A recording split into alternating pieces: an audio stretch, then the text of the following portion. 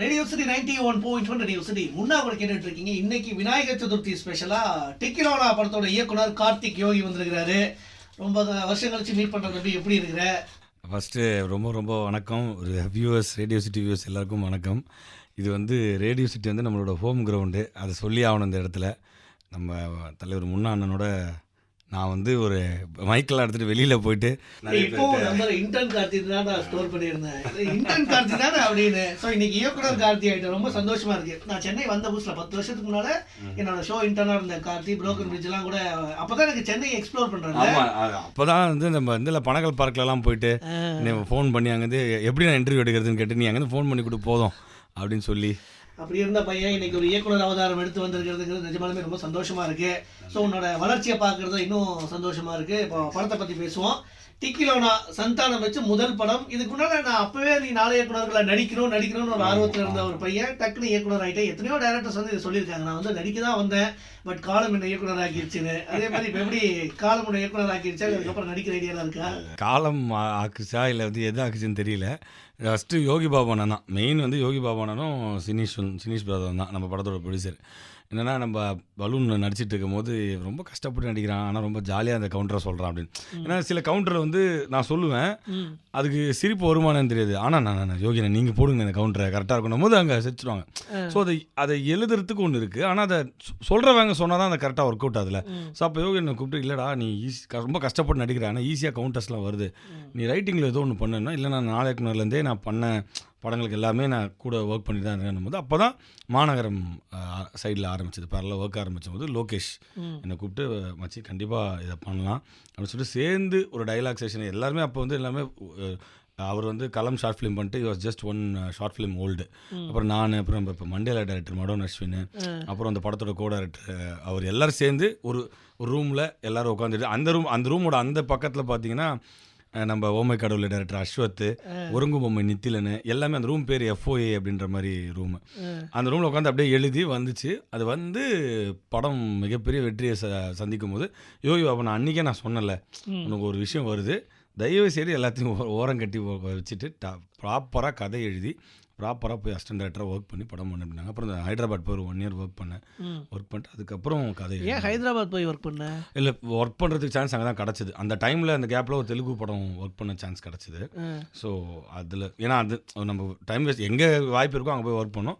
அப்புறம் மீந்த வழியில் இங்கே வந்து திருப்பி நிறைய படங்களோட ப்ரீ ப்ரொடக்ஷன்லாம் ஒர்க் பண்ணிவிட்டு அப்படியே பண்ணது தான். ஆனால் இப்போ நான் பார்த்த கார்த்தி வந்து அப்போ 4 இயக்குனர்களில் நிறைய முயற்சிலாம் பண்ணிகிட்டு இருக்கேன், ஷார்ட் ஃபிலிம்லாம் நடிச்சிட்டு இருக்கேன், நடிக்கணுங்கிற ஆர்வத்தில் சுற்றிட்டு இருக்கேன்.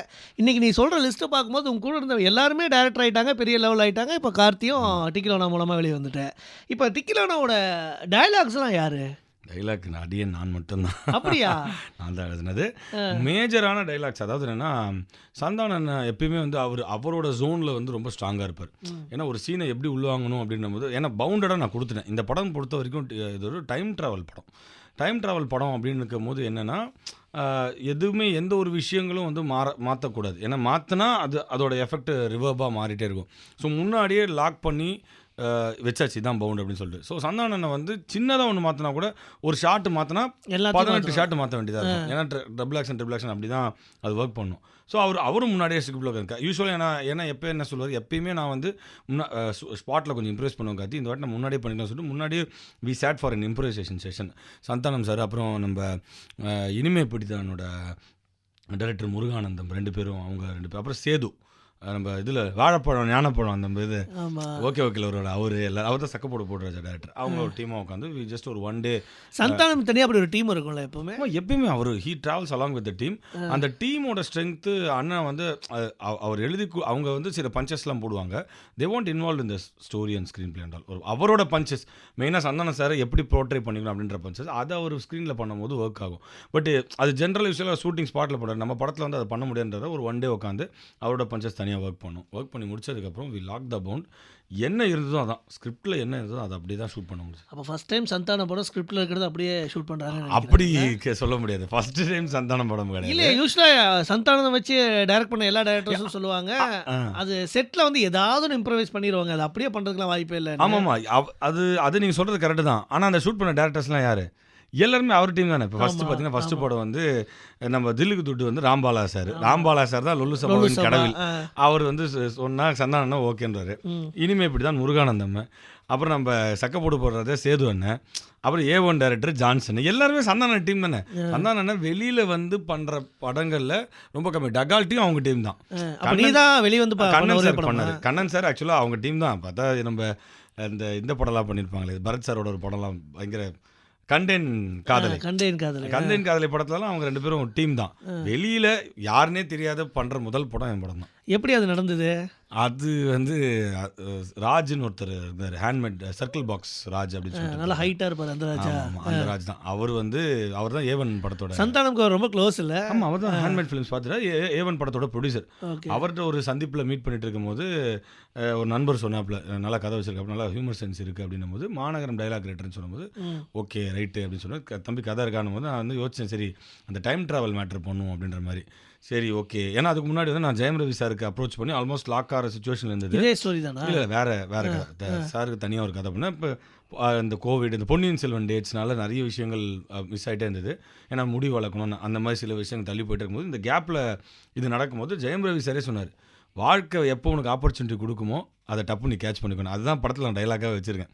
நீ ஒரு வாய்ப்பு உனக்கு கிடைக்கும், அது எதை வேணால் வாய்ப்பு. நான் நினச்சேன், அதுன்னு நினச்சேன். படிச்சு பார்த்தா இதுதான் அந்த வாய்ப்பு. டப்புன்னு நடந்தது. ஒரு 2 நாளில் அவர் கேட்டார், டைம் ட்ராவல் பண்ணாமல் நானும் அதை பண்ணதே இல்லைன்னு சொல்லிட்டு உடனே அதை அமையும் இல்லை, அந்த அமைப்பு அப்படியே கரெக்டாக நடந்தது. அவர் ரொம்ப நாளாக ஒரு சயின்ஸ் ஃபிக்ஷன் படம் போகணுன்னு தேடிட்டாங்க. நானும் போய் சொல்கிறேன், மாநகரம் இதெல்லாமே ஒன்றா சேர்ந்து அவருக்கு ஓகே ஆச்சு.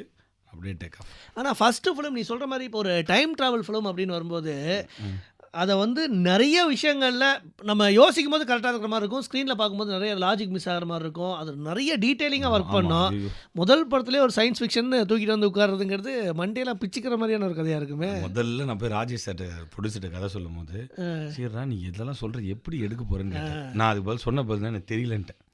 ஏன்னா நம்ம சும்மா அப்படியே நான் தெரியும் சார், நான்லாம் நோலனோட ஃபேன் அப்படிலாம் சொல்லியிருந்தேன்னா பிடிச்சிட்டு இருப்பாரு. என்னென்னா சார் எனக்கு வந்து எப்படி எடுக்க போகிறோன்றது, ஏன்னா என் கண்ணுக்குள்ளே ஒரு கதை இருக்குது. அந்த கதையை ஸ்க்ரீனில் கொண்டு வர்றது எப்படின்றது, அதுக்கு நடுவில் நிறைய பேர் இருக்காங்க, சிஜி ஆர்டிஸ்ட்டு, கேமராமேனு எல்லாருமே இருக்காங்க. ஸோ என்ன பண்ணுன்னா டோட்டலாக இந்த படத்தையே அசிஸ்டன்ட் டைரக்டரை வச்சு ஷூட் பண்ணிட்டோம். அதாவது எப்படின்னா, நான் உங்களுக்கு அப்போ வேணால் பிக்சர்ஸ் கூட ஷேர் பண்ணுறேன். ஸ்டோரி போர்ட் ஆர்டிஸ்ட் பாரதின்னு சொல்லிட்டு ஒருத்தர் இருக்கார். அவர் தான் வாடிவாசல்லேருந்து வெற்றிமாறன் சார் எல்லா அசுரனோட லுக்ஸ் ஃபிக்ஸ் பண்ணதுலேருந்து எல்லாத்தையுமே வெற்றிமாறன் சார் அவர் கையில் வச்சுருப்பார். வெற்றி சார் ஒருத்தர் கையில் வச்சுருக்காருன்னா அவர் சும்மா ஆள் கிடையாதுன்னு சொல்லிட்டு அவரை கூப்பிட்டு டிஜிட்டல் பெயிண்டிங்காக இந்த படத்தை, ஏன்னா டபுள் ஆக்ஷன் வர இடத்துல ஒரு கட்டத்தில் வந்து பார்த்தீங்கன்னா சந்தானம் 3 சந்தானம் இருப்பாங்க, யோகி பாபு ஆனந்தராஜ் அவங்க டபுள் ஆக்ஷனில் இருப்பாங்க. எல்லா டைம்லைன்ஸும் ஒன்றா வரும்போது இது ஒரு எப்படா கதையாக சொல்லி புரிய வச்சு அது அப்படி அது நீங்கள் சொல்லும் போது காம்ப்ளிகேட்டடாக இருக்கும், நீங்கள் படம் பார்த்தா புரிஞ்சிடும். அதை தான் அவங்க கேட்டாங்க, நீ சொல்லும் போது காமெடியாக இருக்குது, இது விஷுவலில் வந்துருமான்னு கேட்டாங்க. நான் என்ன பண்ணேன், வரைஞ்சி டிஜிட்டலாக காமிச்சிட்டேன். சார் இந்த இடத்துல எனக்கு இதான் ஃப்ரேம், இந்த இடத்துல இதான் ஃப்ரேம், இந்த இடத்துல இதான் ஃப்ரேம்னும் போது ட்ரிபிள் ஆக்ஷன் சீக்வன்சஸ்லாம் அசோசியேட் டைரக்டர்ஸ் 3 பேர் இருப்பாங்க. அவங்கள நிற்க வச்சு அப்படியே ப்ராப்பராக பின்னி மேலே சும்மா நாங்களே 5D கேமராவில் எடுத்து எடிட் பண்ணி வச்சிட்டோம். ஸோ இப்போ இந்த இடத்துல இவ்வளோ தான் டைலாக், இந்த இடத்துல இவ்வளோ தான் டைலாக்னு ஷார்ட் டிவிஷன் போட்டு வச்சோம். டைலாக் டியூரேஷனும் தெரிஞ்சு போச்சு, ஷார்ட் டிவிஷன் தெரிஞ்சு போச்சு. ஸோ ஒரு ஷார்ட்டுக்கு இப்போ ஒரு ட்ரிபிள் ஆக்ஷன் ஷார்ட் வைடு எடுக்கணும்னா நமக்கு 3 ஷார்ட். ஸோ வைடில் 3 ஷார்ட் நீங்கள் அந்த மேக்கிங்லாம் காட்டுறேன், ஷார்ட்டாக ஒட்டி வச்சிடணும். இதை வந்து மேபி சங்கர் சார்லாம் ரொம்ப அசால்ட்டு, அந்த காலத்தில் நம்ம மைக்கேல் மதன காமராஜர்லாம் இதெல்லாம் அப்படியே லெஃப்ட் ஹேண்டில் டீல் பண்ணியிருப்பாங்க. ஆனால் இந்த காலத்துலேயே எனக்கு ரொம்ப டஃப்பாக இருந்தது. அப்புறம் தான் சொல்கிறாங்க மோஷன் கண்ட்ரோல் கேமரா நம்ம கொண்டு வரலாம். ஏன்னா மோஷன் கேப்சர் அந்த மூஞ்சில் புள்ளி வச்சு ட்ராக் பண்ணுறது. நாங்கள் கொண்டு வந்தது மோஷன் கண்ட்ரோல் கேமரா. மோஷன் கண்ட்ரோல்னால் இப்போ நம்ம கேமரா வந்து சொன்னால் ரொம்ப டெக்னிக்கலாக இருக்கும், பட் டெக்னிக்கலாக புரிஞ்சவங்களுக்கு ரொம்ப இன்ட்ரெஸ்டாக இருக்கும். எல்லாருமே டெக்னிக்கலாக பார்க்குறாங்க. ஆமாம், என்னென்னா நம்ம ஒரு இப்போ ட்ராக் நம்ம மேனுவலாக தள்ளுறோம்ல, மோஷன் கண்ட்ரோல்ன்றது என்னென்னா அதுவே பண்ணிக்கும்.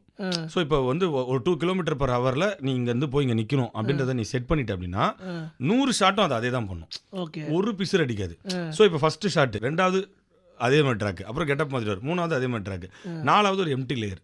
ஸோ இப்போ என்னென்னா ஒரு ட்ராக் ஷாட் பார்த்தோன்னா 3 சந்தானம் அப்படி நின்றுட்டு இருக்க மாதிரி அப்படி இருக்கும்.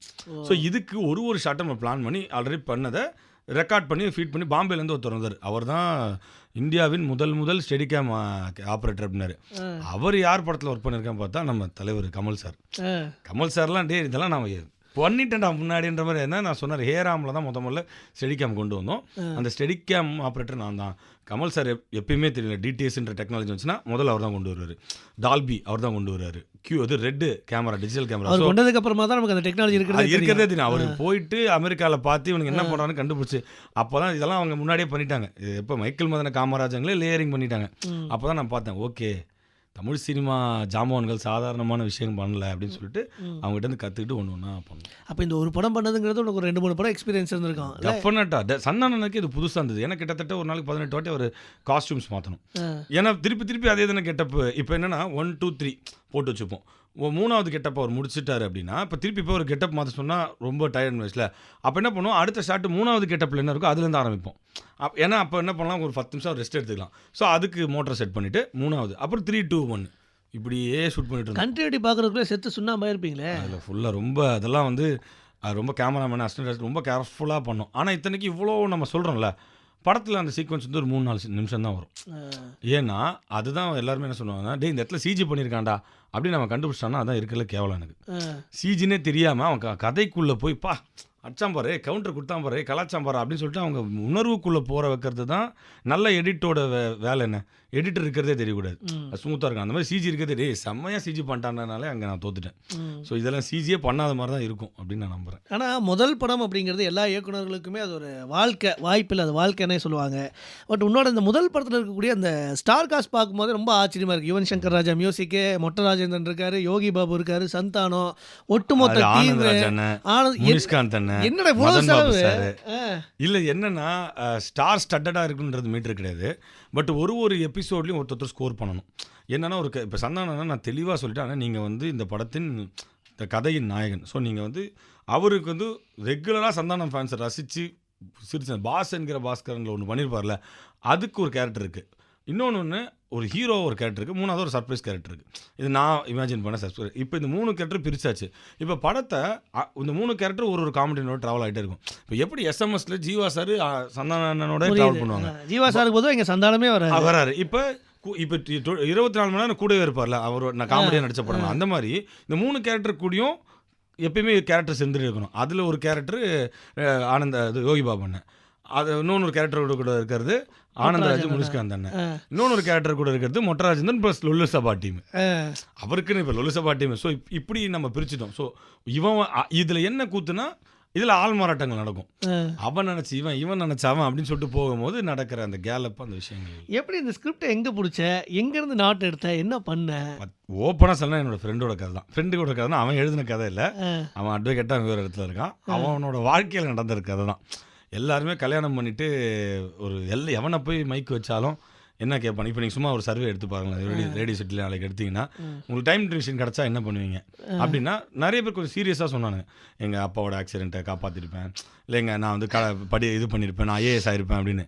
ஆனால் காமெடியாக சொன்ன பதில் என்ன, என் கல்யாணத்தை தடுத்து நிறுத்திருப்பேன். உண்மையாக அதை வந்து ஒருத்தர் அப்படியே உணர்ந்து இல்லை ஜி உண்மையாக நான் தடுத்து நிறுத்திருப்பேன் அப்படின்றான். சரிடா உனக்கு தான் இப்போ ஆப்ஷன் இருக்கு. இப்போ லைஃப்பை வந்து டெத்தையோ மரணத்தையோ நம்ம வந்து ஓகே பண்ணலாம். இப்போ கொரோனான்றதை போய் நம்ம வந்து தடுத்துட்டு வரலாம். ஆனால் கல்யாணன்றது ஆப்ஷன் இருக்குல்லன்னு ஆப்ஷனே இல்லாமல் சைலண்ட்டாக போய் தடுத்துட்டு வந்துட்டு சைலண்ட்டாக எனக்கு பிடிச்சவளை போய் கல்யாணம் பண்ணோம் அப்படின்னா ஆஹா இது ஒரு காமிக்கலுக்காக சரியான ஒரு ஒன்லைனாக இருக்குன்னு சொல்லிட்டு அங்கேருந்து ஆரம்பித்து அப்போ இப்போ நீ போய் தடுத்தனா என்ன பண்ணுவோம், சும்மா கேள்வி கேட்குறது. தடுத்தனா நான் அப்படி இருப்பேன் இப்படி இருப்பேன் அப்படின்னு சொல்லிட்டு போகிறதுனா அந்த தடுக்க போகும்போது நடக்கிற போராட்டங்கள் தான் கதை. ஆனால் ஒரு சயின்ஸ் ஃபிக்ஷனில் என்னென்னமோ யோசிச்சிருப்பாங்க, இன்னொரு சந்தானம் போய் அவரோட கல்யாணத்தை தடுக்கிறாரு இல்லை. சரி, இப்போது நீயே ஒரு இன்டர்வியூவில் சொன்னதாக நான் கேள்விப்பட்டேன். இந்த ஹீரோயின் எனக்கு ரொம்ப ஆச்சரியமாக இருந்துச்சு, இவ்வளோ பெரிய ஸ்டார் காஸ்ட் வச்சுருக்கேன், எல்லா ஹியூமர் பண்ணக்கூடிய அத்தனை ஆர்டிஸ்ட்டும் இதில் இருக்கிறாங்க, சந்தானத்துக்கு ஹீரோயினா மட்டும் மும்பையிலேருந்து தான் கூப்பிட்டு வரக்கூடிய ஒரு நிலைமை இருக்குது. என்னடா நான் அன்றைக்கி யோசிக்கும் போது அது ஒரு இடத்துல நீயே சொன்ன மாதிரி ஒரு ஞாபகம், அது என்ன ஏன் அப்படி இருக்குது? இல்லை அதை நான் திருப்பி தெளிவாக சொல்லிக்க விரும்புகிறேன். என்னென்னா இப்போ நான் எதிர்பார்த்த ஹீரோயின்ஸ் இப்போ இந்த கதைக்கு நீங்கள் படத்தை பார்த்தா தெரியுங்க. ஆல்மோஸ்ட் ப்ரிவியூ ஷோவில் பார்த்துட்டு அதே நான் ஒரு விகடனுக்கு கொடுத்த இன்டர்வியூ அதே இன்டர்வியூவர் வந்து ஃபோன் பண்ணி சொன்னான், நீங்கள் சொன்னது நடந்துச்சுன்னு என் ஃப்ரெண்டு சொன்னான். நான் என்ன சொல்லிப்பேன் அந்த இன்டர்வியூ முடிச்சோன்னா இனிமேல் இந்த விஷயம் மாறும் அப்படின்னு. ஏன்னா இந்த படத்தோட கதைக்கு வந்து எனக்கு தேவைப்பட்ட முகம் வந்து கொஞ்சம் ஒரு மாதிரி நம்ம ஒரு ஏன்னா அதுதான் தேவைப்படும். நீங்களே சொல்லுங்களேன், தமிழ் முகங்கள் எத்தனை பேர் இருக்காங்க?